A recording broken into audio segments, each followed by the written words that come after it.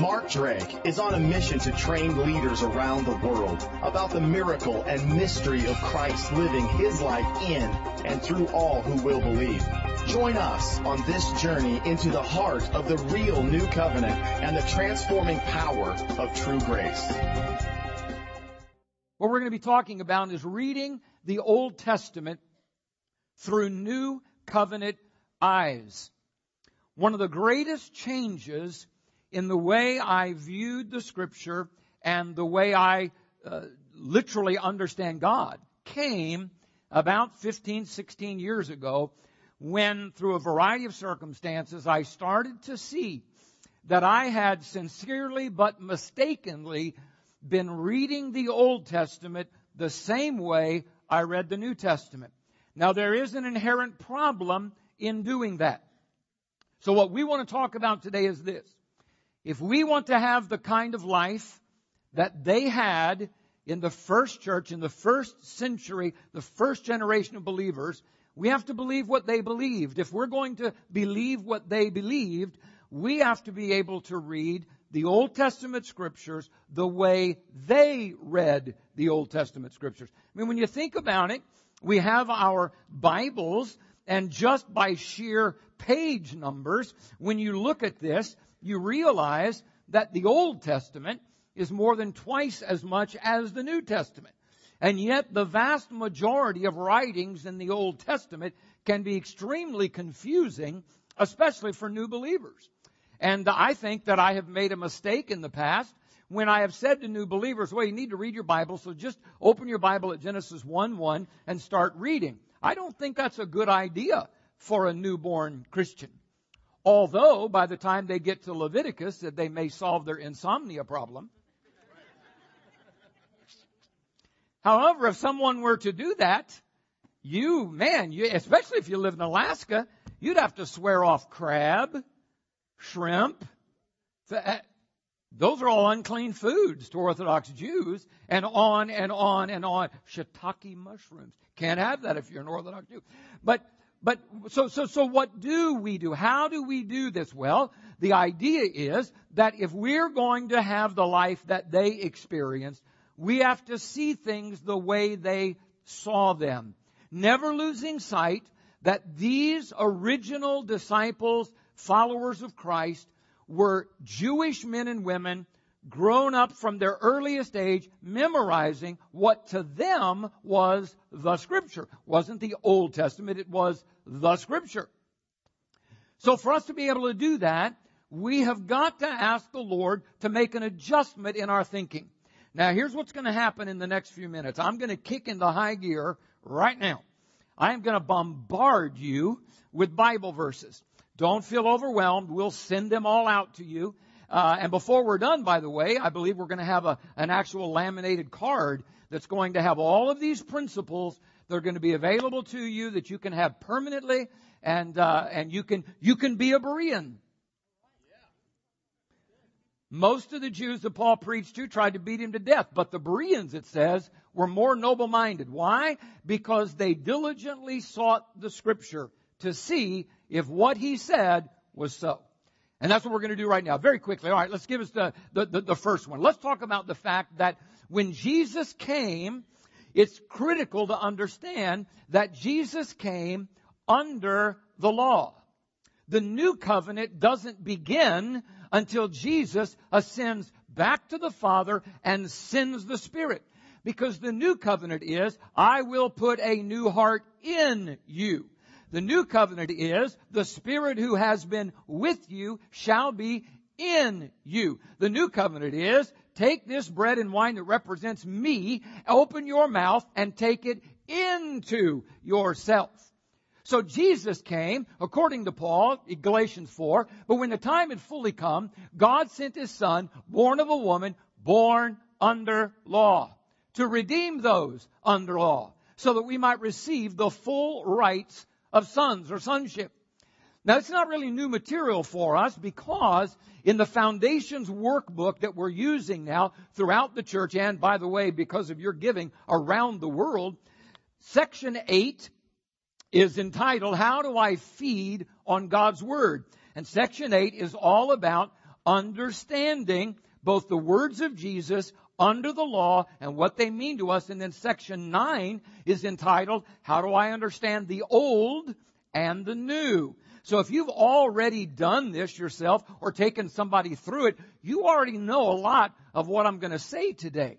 But it is critical for us as believers in the new covenant to understand these truths. Now here's the problem. When Jesus came under the law and he taught the people, the Pharisees, Sadducees, scribes, and in the King James it refers to lawyers. Those are not attorneys like we think of today, but people who dedicated their life learning the law of Moses, lawyers.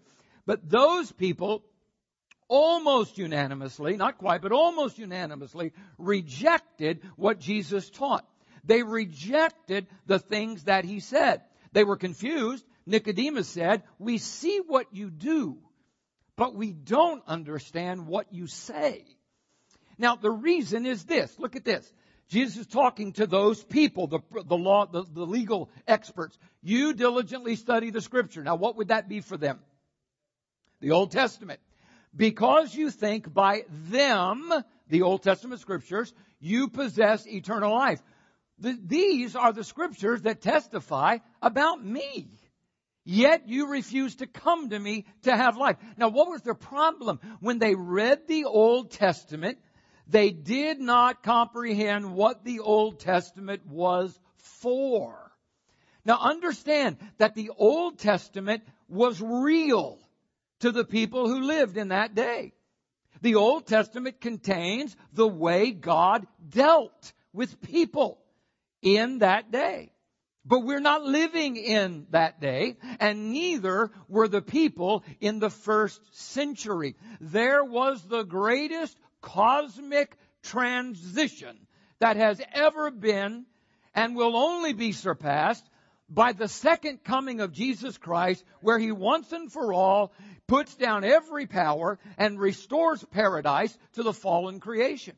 But the most important transition in all of history from the Garden of Eden to the second return of Jesus, second coming of Jesus, is the transition from the Old Covenant to the New Covenant. And it was a terrible challenge. And most of these guys did not comprehend, even though they were reading the same Scripture that Jesus talked about. Now here's what we have to do. We have to learn to think like the people who wrote the New Testament letters. Throughout the New Testament letters, they quote Old Testament Scriptures.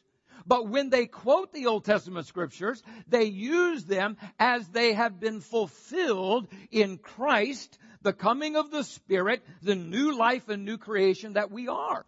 So we don't read the Old Testament the same way we read the New Testament. Neither did they. And that's what we want to see. Let's go to Luke chapter 24. We must learn to think like the people who were with Jesus and those of Paul's spiritual generation right after Jesus, the way they thought.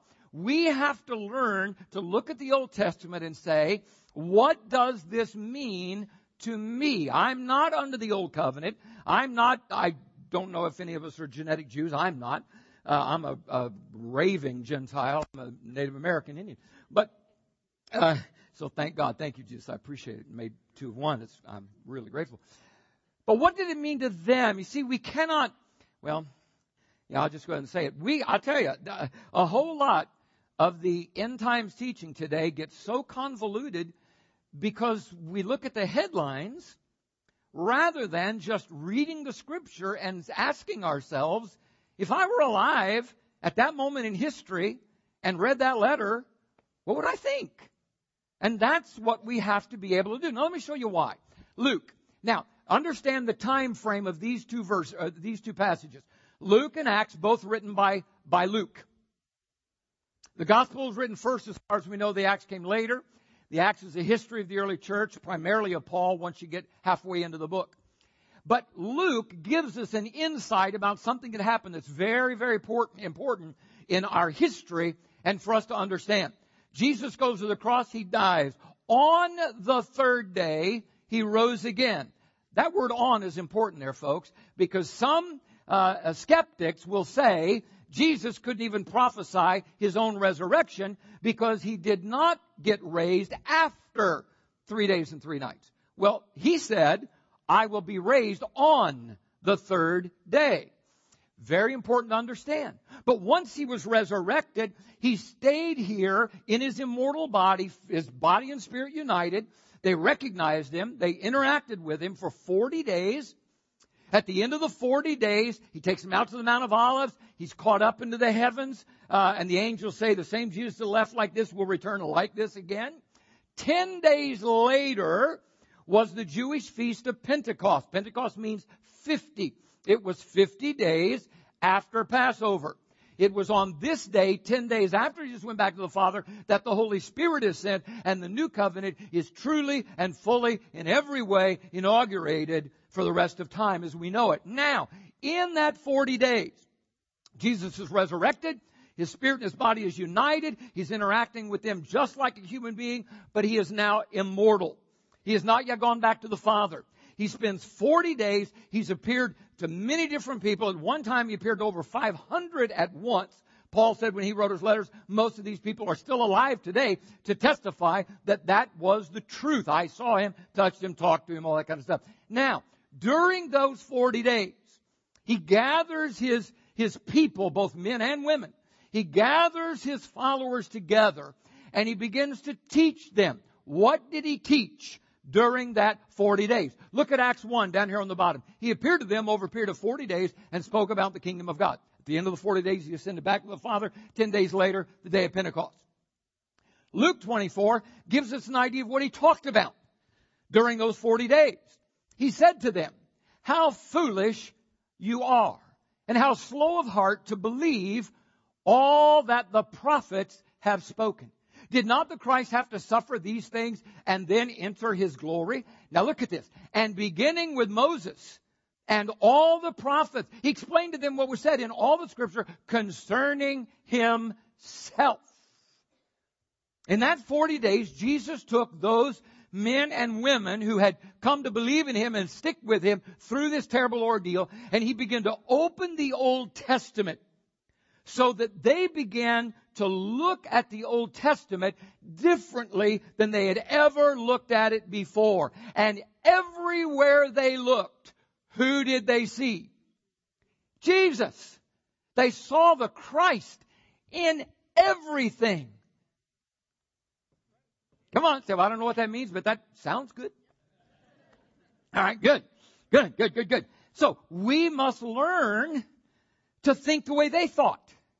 We must learn what Jesus taught them. When you look at the Old Testament, you must see Christ in shadow, leading us to a substance in the new covenant. Now, what happened was those men and women who he met with and were taught, as they began to spread out across Jerusalem, then Judea, Samaria, and into the Gentile world, they simply preached Christ out of the Old Testament the way Jesus had taught them to read it. Now look at this. Acts chapter 10. Peter is speaking to Cornelius, Gentile, and all of his servants and soldiers that are with him and his household. And this is Peter preaching Jesus to them. All the prophets testify about him, that everyone who believes in him receives forgiveness of sins through his name. Now notice what this means for a Jewish man to say. A Jewish man who was taught the Old Covenant. And yet his interpretation now is all the prophets spoke about Jesus. Everything you see there, it is about him. It's about him. It's about him. And that was the gospel that he was preaching to them. Go to Acts chapter 24. This is Paul, and he's been arrested, and he's given an account to one of the leaders, and he says, I admit that I worship the God of our fathers as a follower of the way, which they call a sect.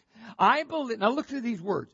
I believe everything that agrees with the law and that is written in the prophets. Wait a minute.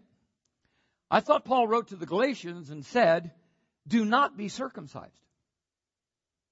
He said, if you get circumcised, Christ will be of no value to you.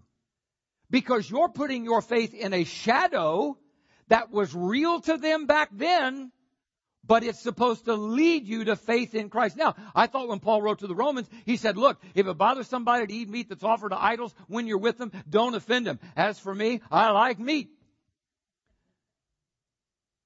But I can also do without so that I don't offend anybody. But wait a minute, he says, I agree, I believe everything that agrees with the law and is written in the prophets. And I have the same hope in God as these men, that there will be a resurrection of both the righteous and the wicked. So I strive always to keep my conscience clear before God and man. How could Paul say that he agreed with everything in the law and the prophets unless he realized that all that came before was real to them?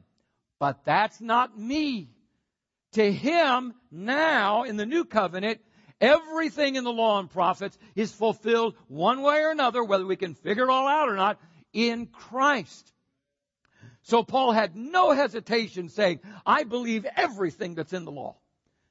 But he saw it through Christ, whom he says fulfilled the law on our behalf. He now is in heaven. There is a human being on the right hand of God who has kept the law perfectly for you. For you. There is a human being up there, my friend, who kept the law. So you and I would be empowered by a law keeper. We're not empowered by good intentions. We're empowered by the resurrection spirit of Jesus who kept the law perfectly. So when we fail, we have already been given forgiveness in Him. But we don't stop there. It's one thing to say, Lord, I'm sorry I sinned. But you got to take another step further and say, but I don't want to stay like this. So let the power of grace transform me, empowering me from the inside out. Look at the very end of the book of Acts, Acts 28. This is the very, very end of the letter. And this is what it says. They arranged to meet Paul on a certain day and came in even larger numbers to the place where he was staying. From morning till evening, he explained and declared to them the kingdom of God and tried to convince them about Jesus from what?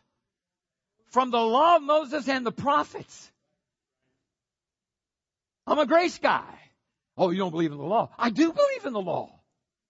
I do. But Paul used the law and the prophets to convince them of the new covenant. Well, then he had to see it very differently than he had seen it when he was an unconverted Pharisee. Now he sees it through new covenant eyes. Go to Romans 16. Let's have that one real quick here. This is the end of the chapter, right? This is just before what Josh read to us a few minutes ago. Now to him who is able to establish you according to my gospel and the preaching of Jesus Christ, according to the revelation of the mystery, Christ in you, Colossians 1, 27, 26, Christ in you, the hope of glory. That is the mystery, that He makes the Gentile and Jew into one man in Him.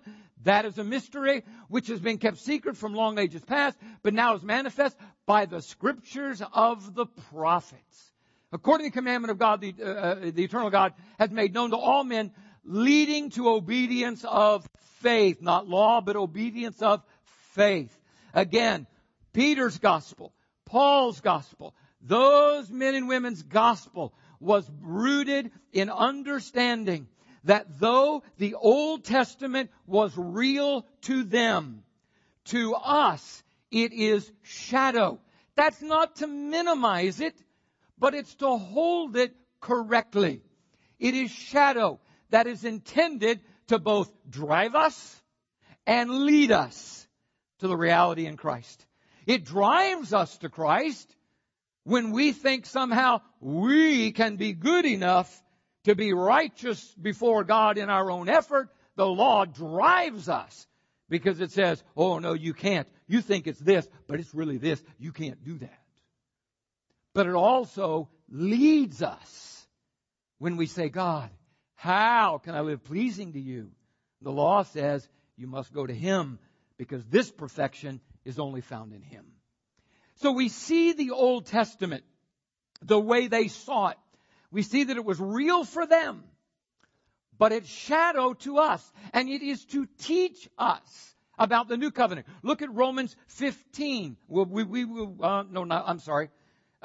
Yes, go ahead. I'm sorry. I've jumped ahead here a little bit. Romans 15:4. I apologize there. For everything that was written in the past was written to teach us, so that through endurance and the encouragement of the Scripture, Old Testament at that time, we might have hope.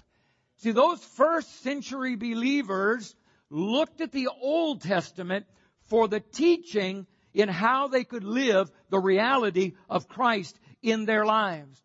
What we then begin to realize is what they saw, that the Old Testament is filled with shadows that are fulfilled by Christ and the new covenant, Christ in us, living through us. So let's take a look. Colossians chapter 2. Now again, don't worry, Colossians, sorry. Thank you very much. All right. Therefore, do not let anyone judge you by what you eat or drink. Now you see he's talking specifically here about Old Testament dietary laws. Do not let anyone judge you by what you eat or drink, or with regard to a religious festival, 7 main Jewish feasts we'll talk about in a moment, or a new moon, Jewish feast once a lunar month celebration, or a Sabbath day, the last day of every week. Paul says, don't let anybody judge you in those things, because these are a shadow of the things that were to come. The reality, however, is found in Christ. Well, does that mean you don't observe one day a week as the holy Sabbath day and do absolutely no work? No, I don't. I still need to get rest because I have a fallen body and rest is necessary. But the one day where God finished work and rested is a sign to us that when we come to Christ, our feeble little human efforts to try to be good as God, we rest from those. We lay them down. We don't have a Sabbath day as believers. We have a Sabbath life. We're going to have a Sabbath eternity. Hebrews says there still remains a rest for the people of God. Israel didn't understand it because they didn't look at it with faith, the writer says. But then he says, but there still remains a Sabbath where he has ceased from his own works and entered into the work which God is doing. This is a shadow to lead to the substance. Let's go through the book of Hebrews real fast here. Hebrews chapter 8. The point of what we are saying is this. I love that. That's the NIV. I just love that. The point of what we're... Open your eyes, you dummy. And chapter 8. How many times do I have to say this? Let me say it another way. The point of what we are saying is this. We do have such a high priest who sat down at the right hand of the throne of majesty in heaven and who serves in the sanctuary, the true tabernacle set up by the Lord, not by man. You see the shadow and the reality right there? The tabernacle was real when those people lived in it. But now, in the new covenant, the tabernacle is something else. Every high priest is appointed to offer up both gifts and sacrifice, so it was necessary for this one also to have something to offer. But if he were on earth, he would not be a priest. That's referring to Jesus, could not have been a priest through the natural lineage because he was not a Levite.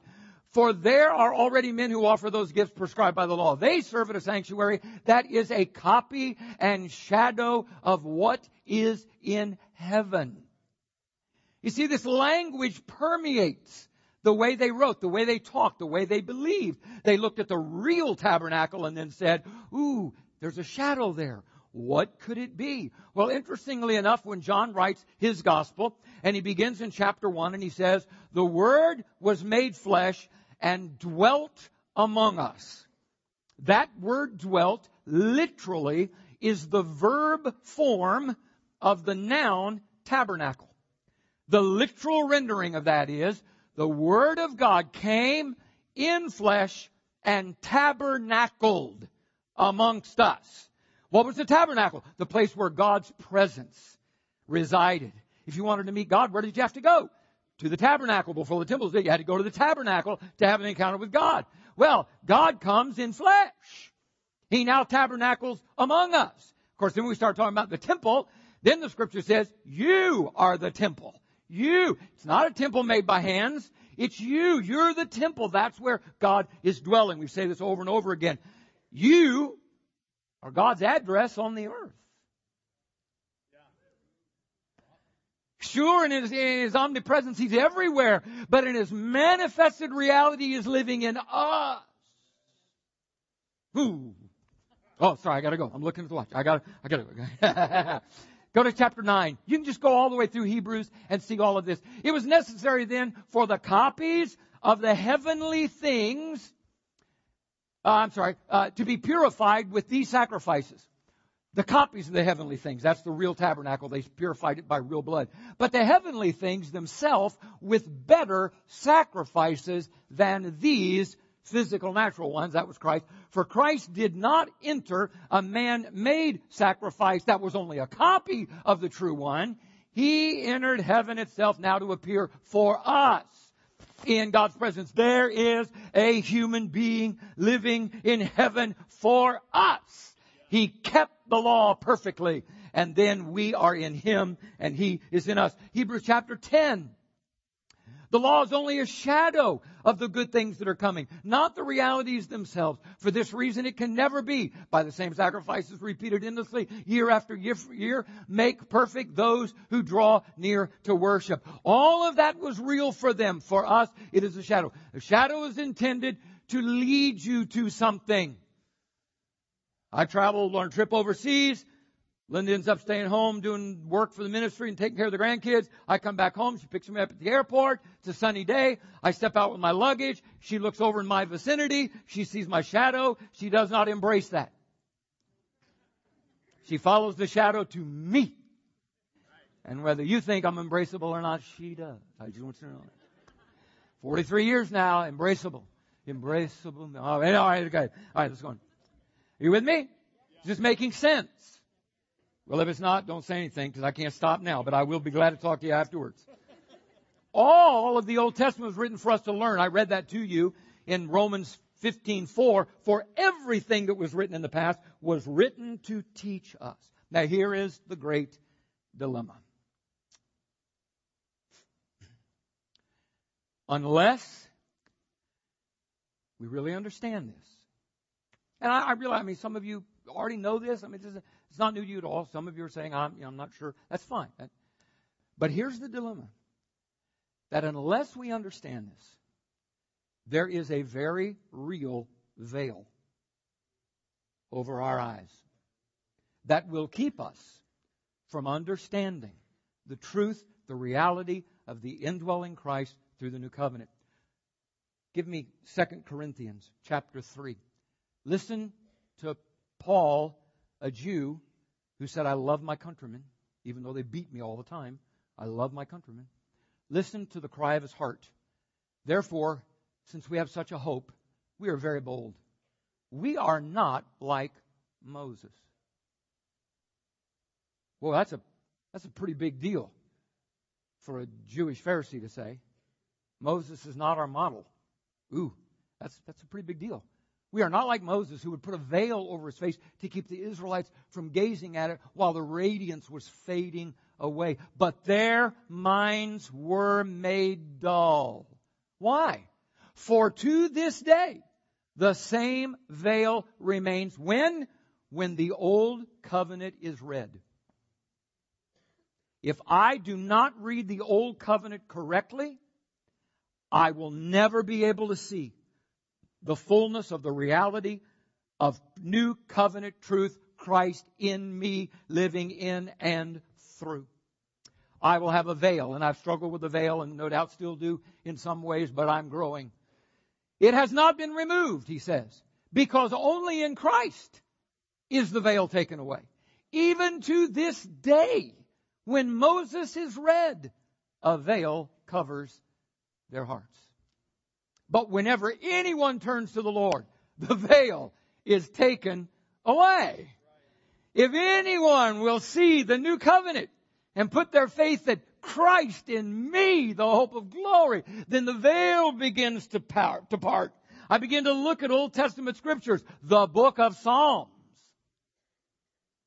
And it suddenly strikes me, David, somehow, by God's goodness, David had a revelation of intimacy with the Almighty God that you don't see in very many other writings in the Old Testament. Man, in the Psalms, now they're not all this way. Josh will be talking about, and later I'll be talking about, we'll talk about the ones like Psalm 3, where David says, God, see my enemies? I want you to kill them. But first, I'd like for you to knock all their teeth out. Then after that, go ahead and annihilate them. But I don't want them to go quick. And say, whoa, what is this here? Jesus said, love your enemies and pray to bless those who despise. Wow, new covenant. On the other hand, there's an intimacy. Oh, like a deer pants for the waters of the brook, so my heart pants after you, oh God. Ooh, that is a new covenant intimacy that you could not know under the old covenant. But in the new covenant, any who receive Him can know that kind of intimate relationship. Come tonight at 6 o'clock and drink a little bit from more of that stream. The Holy Spirit who is in you, like a rushing water. Drink from that as we worship together tonight. Oh, that's a new covenant reality that David got a glimpse of. He got a glimpse of it.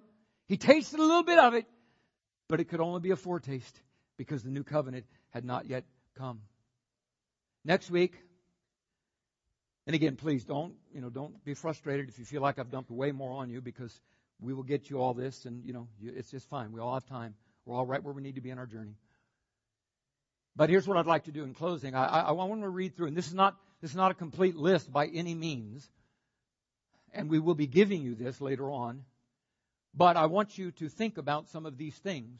All of these things and many more in the Old Testament are shadows fulfilled in the New. And they are specifically referred to by New Covenant writers in the New Testament. Things like the Promised Land. It was real for them. It's something different for us. The chosen people. It was real for them. Something different for us. True Israel. When Paul used this phrase, the Jews beat him, because to them it was blasphemy for him to say that Gentiles could be part of true Israel. Sarah and Isaac, read the book of Galatians.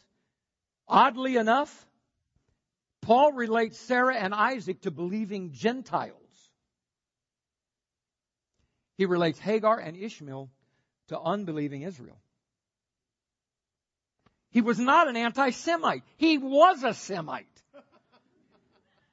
And he said in Romans, I love my people.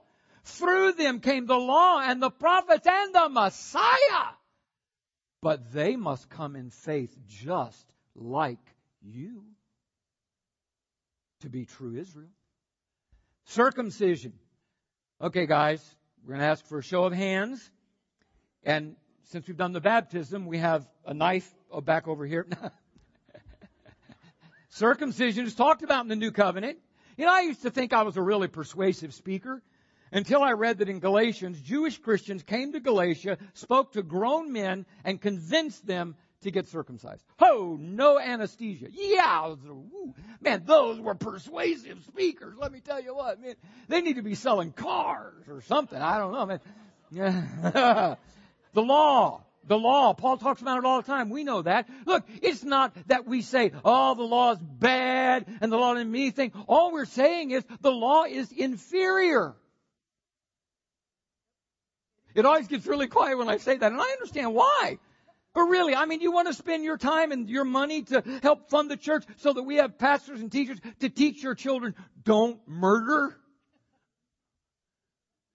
No, we want to teach them that in Christ, you can actually be empowered to love the one who wants to murder you. The law is not a miracle. The indwelling Christ is a miracle. Clean and unclean food. I like seafood too much to go for that. All right, let's go to the next one. The nation, something different in the New Testament. The priesthood, different in the New Testament. High priest, obviously Jesus in the New Testament. The tabernacle, the temple, the prophets. All of those things are referred to in their proper place in the New Testament. Different than in the Old. Shadows in the Old, substance in the New. The high places, there's so much spiritual stuff that goes on today where we're supposed to tear down all the high places. I got good news for you. When you really see the new covenant, oh, glory to God. When Jesus came out of the grave, it says He made a mockery of every principality and power. Everyone. He mocked them through His resurrection. Don't you just, Hi, I've just been raised from the dead. He mocked them. I am going to say it. If you've ever seen Braveheart, there's a particular scene of mockery in the movie Braveheart where all right. So, all right, let's go on quick. I'm sorry. Josh told me to go ahead and do that. I just want to be clear. I was not going to share that. Oh, I got to shut up. Okay. All right. All right. The nation, the priesthood, the manner. Let's see, what have we got here? The high priest, tabernacle, high places, manna, New Testament, Aaron's rod, New Testament. Going to the next one. The king, well, that's fairly simple. The kingdom, very important to understand. Jerusalem, the true Jerusalem, Paul says, is spoken of in the New Covenant. It is not the actual city of Jerusalem. The sacrifices, the first fruits, the ark, the mercy seat, the lamp, the consecrated bread. There anymore. And the feasts. We have 7 major feasts. Day of Atonement or Passover. And of course we know Jesus was the Lamb. Unleavened bread, Feast of Unleavened Bread, Feast of First Fruits, Feast of Pentecost, or weeks, because it was 7 weeks. The Feast of Trumpets, the Feast of Tabernacles, Sabbath every week, and the new moon every lunar month. And every one of these things was real and deeply meaningful for them. It is shadow to us, but it is deeply meaningful because it takes us to the new covenant truth in Christ. Can we go back to Colossians, please? Therefore, do not let anyone judge you by what you eat or drink, or with regard to a religious festival, a new moon celebration, or a Sabbath day. These are a shadow of the things that were to come. The reality, however, is in Christ. May God help us. We don't have to be experts on all this stuff. They weren't. Most of them couldn't even get any place where it was written. They couldn't go to the bookstore. Most of them couldn't read. Only 3% of the population of first century Rome could even read. You don't have to be an expert in all this stuff. But you do have to realize that every time you read it, say to yourself, there's a shadow here. And I need to see the shadow not get caught up with a reality that is no longer real for the people of God. It is real when it's fulfilled in Christ. Father, we're so grateful that you are so faithful. My God, your faithfulness, your trustworthiness is the foundation for everything. Father, we pray for ourselves right now that you would give us more and more and more new covenant eyes. A lens through which we can see new covenant truth every time we open your book. Wherever we look, Lord, help us to see new covenant reality summed up in the person of Christ living in us. And this week, may we become infectious with the good news of your love and grace. And as we bump into people this week, may we realize that when we speak about you and your goodness, it is like putting leaven inside a loaf of bread. It begins to infect. Make us infectious. In Jesus' name, amen. Join us on this new covenant journey at markdrake.org.